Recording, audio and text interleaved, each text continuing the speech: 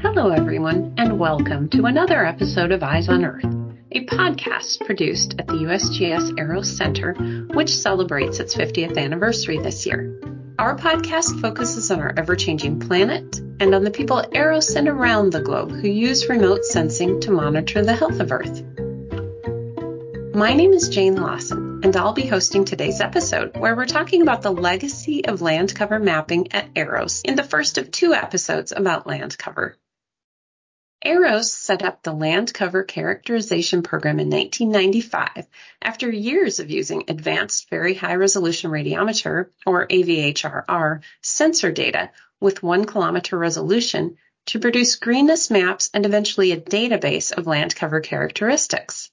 The Land Cover Characterization Program led to the first global land cover data set at 1 kilometer resolution and also to the more detailed 30-meter resolution National Land Cover Database, or NLCD, which has become the definitive U.S. land cover product.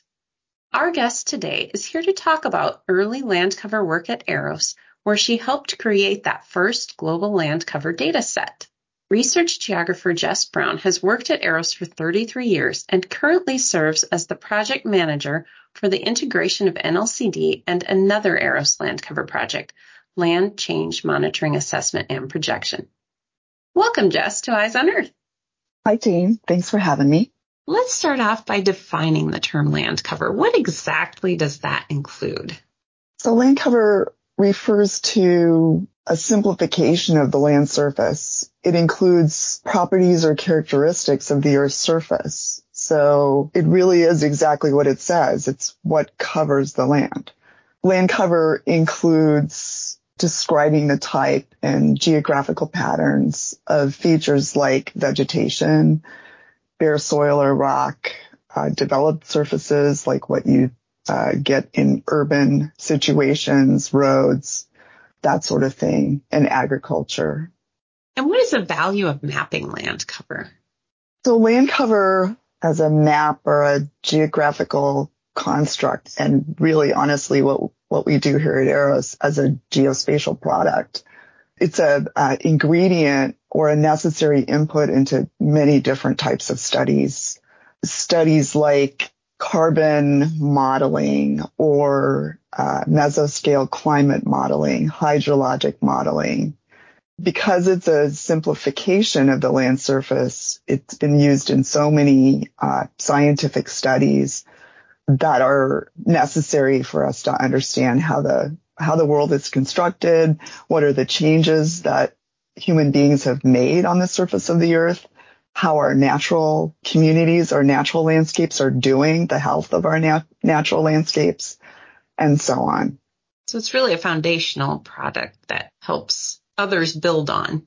Land cover is considered a higher order product as well that we make from inputs, remote sensing inputs like Landsat. So Landsat itself, the surface reflectance that we collect and process here at EROS is an ingredient from which we analyze and characterize these land cover types and turn into these higher order geospatial products of land cover. Can you describe the early land cover mapping efforts at EROS from your perspective at the time? And did any innovations come out of these efforts? Oh, so that's a large question.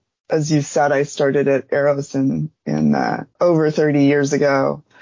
When I first got here, I was hired to work on a project related to mapping land cover. It was the first ever attempt to map the land cover of the United States at a 1 kilometer resolution. So what set this project apart was that the resolution was 1 kilometer.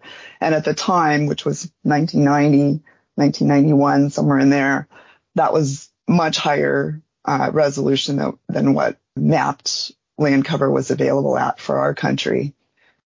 And I was fresh out of graduate school and quite excited to start working on this. I was the only woman on the team, working with a number of really wonderful colleagues.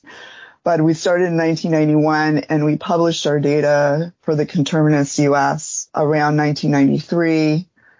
And this launched a whole set of activities USGS was collaborating at that time with a lot of different organizations and had, under the leadership of Tom Loveland, had made connections to something called the International Geosphere Biosphere Program.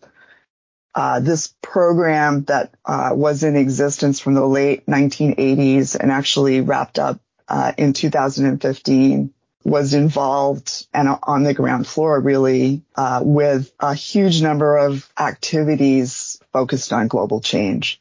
So the concern about our world changing drove the IGBP, or this International Geosphere Biosphere Program, to publish a report in 1990 that stated that existing global land cover data were inadequate for the task at hand, which was understanding global change.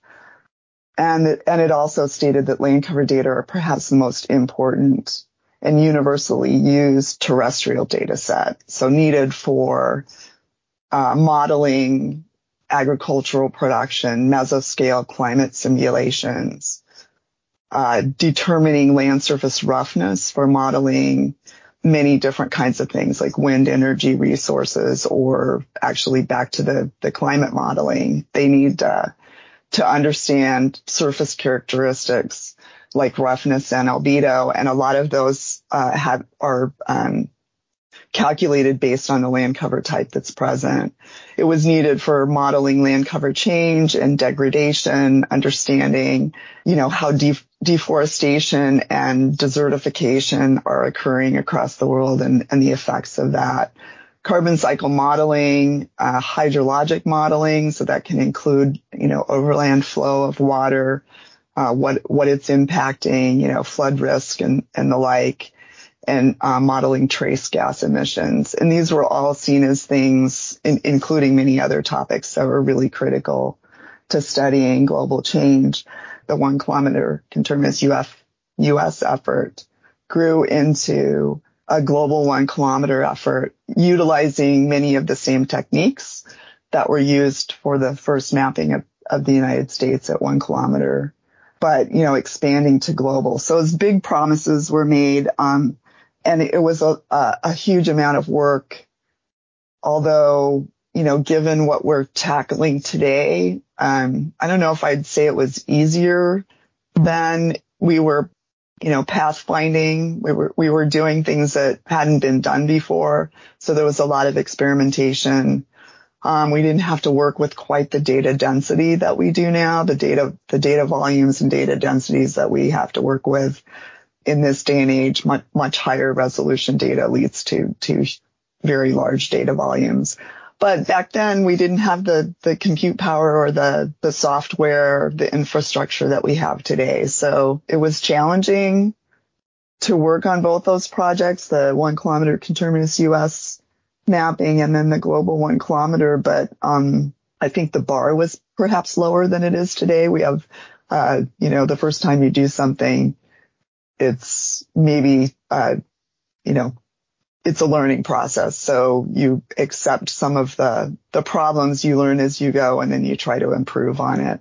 So I see those two efforts as being really foundational, certainly to many, many mapping efforts today. A lot of the publications that our team published in the 1990s and the 2000s are still cited today. And because there are many, many, countless activities mapping land cover today, too many to count.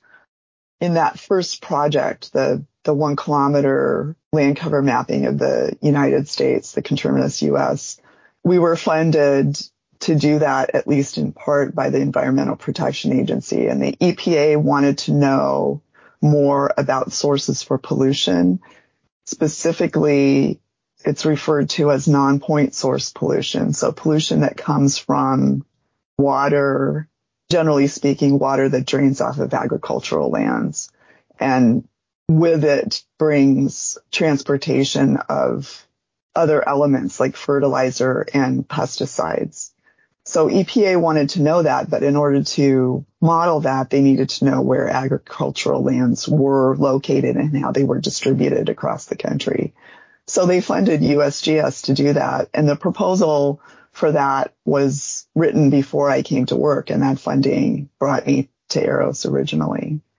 And in 2000, the first Terra platform was launched and established by NASA, and aboard that platform was the MODIS instrument.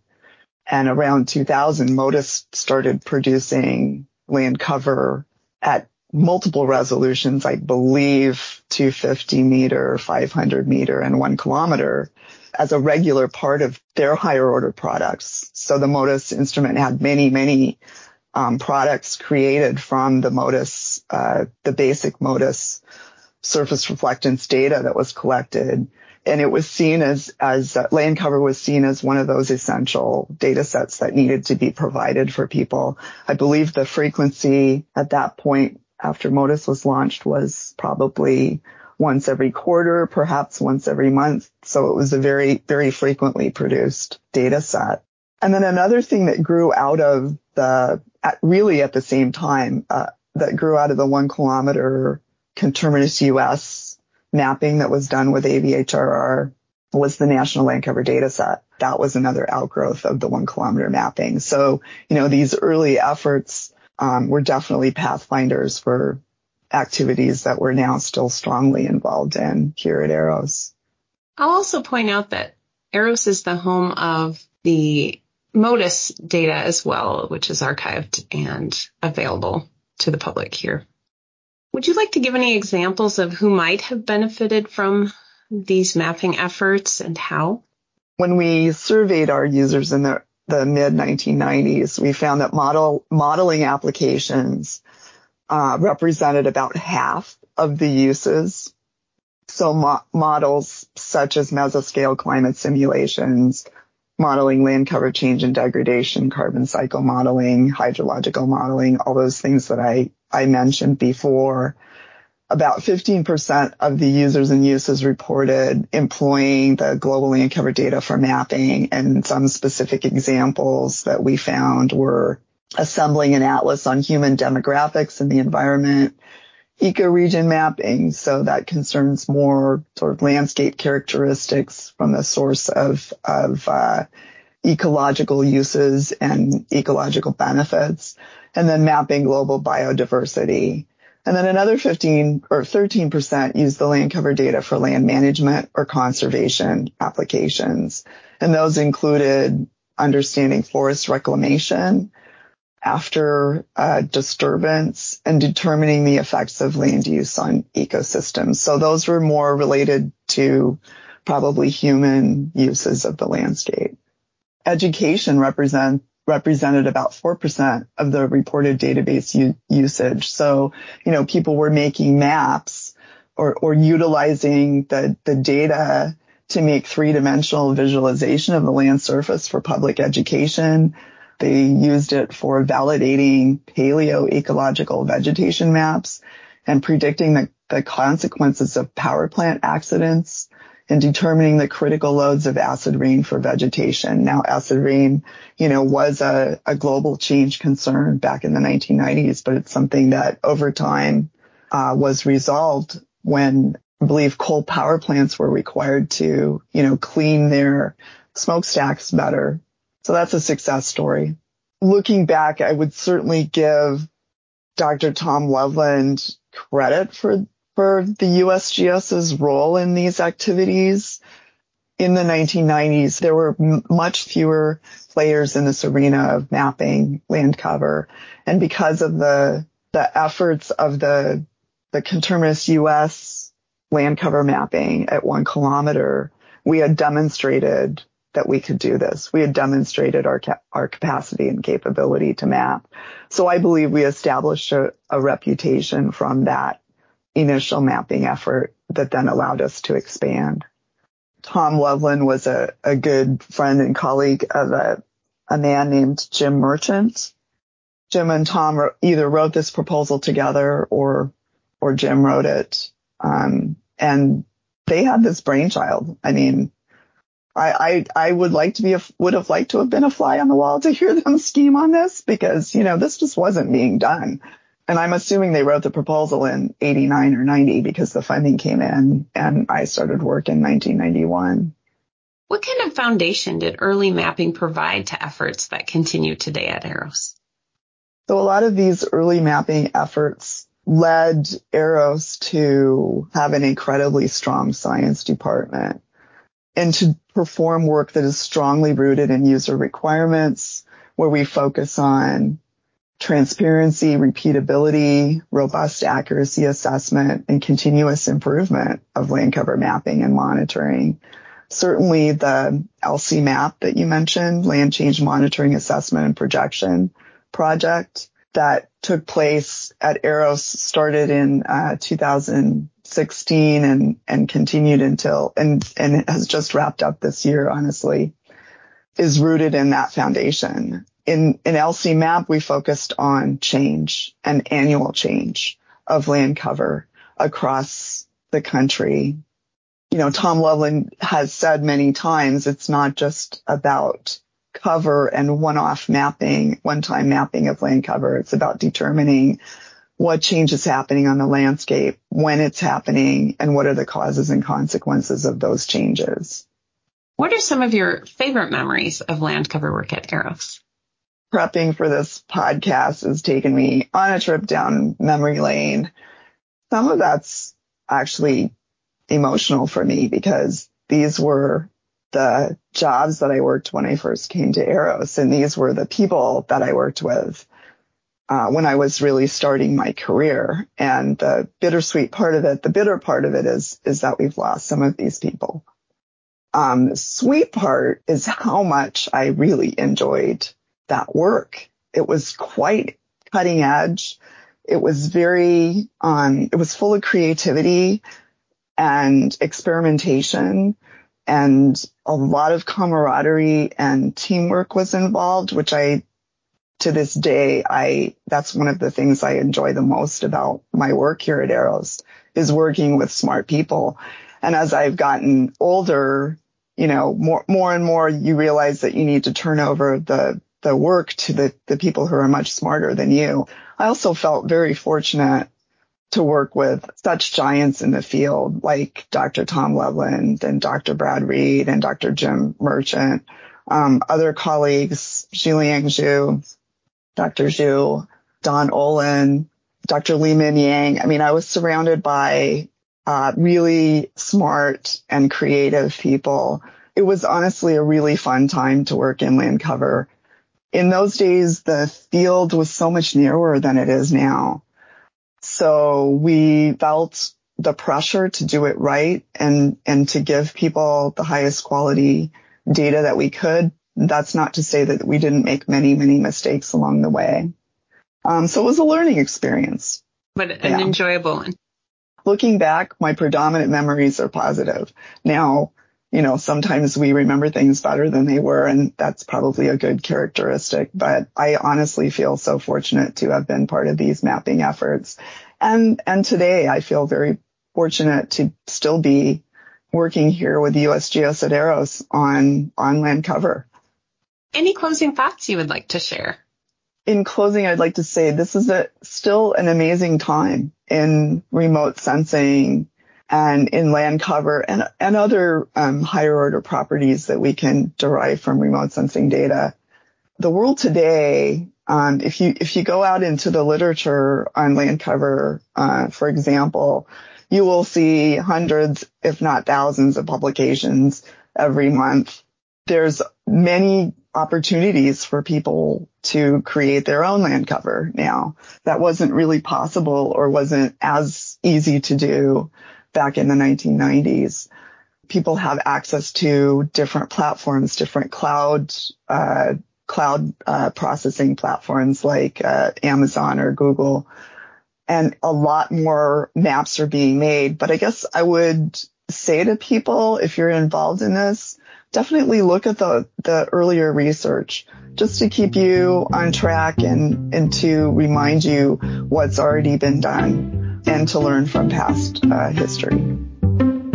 Thank you, Jess, for joining us for this episode of Eyes on Earth, where we looked back at early land cover mapping at EROS. And thank you to the listeners. Check out our EROS Facebook and Twitter pages to watch for our newest episodes. You can also subscribe to us on Apple and Google Podcasts. This podcast is a product of the U.S. Geological Survey, Department of Interior.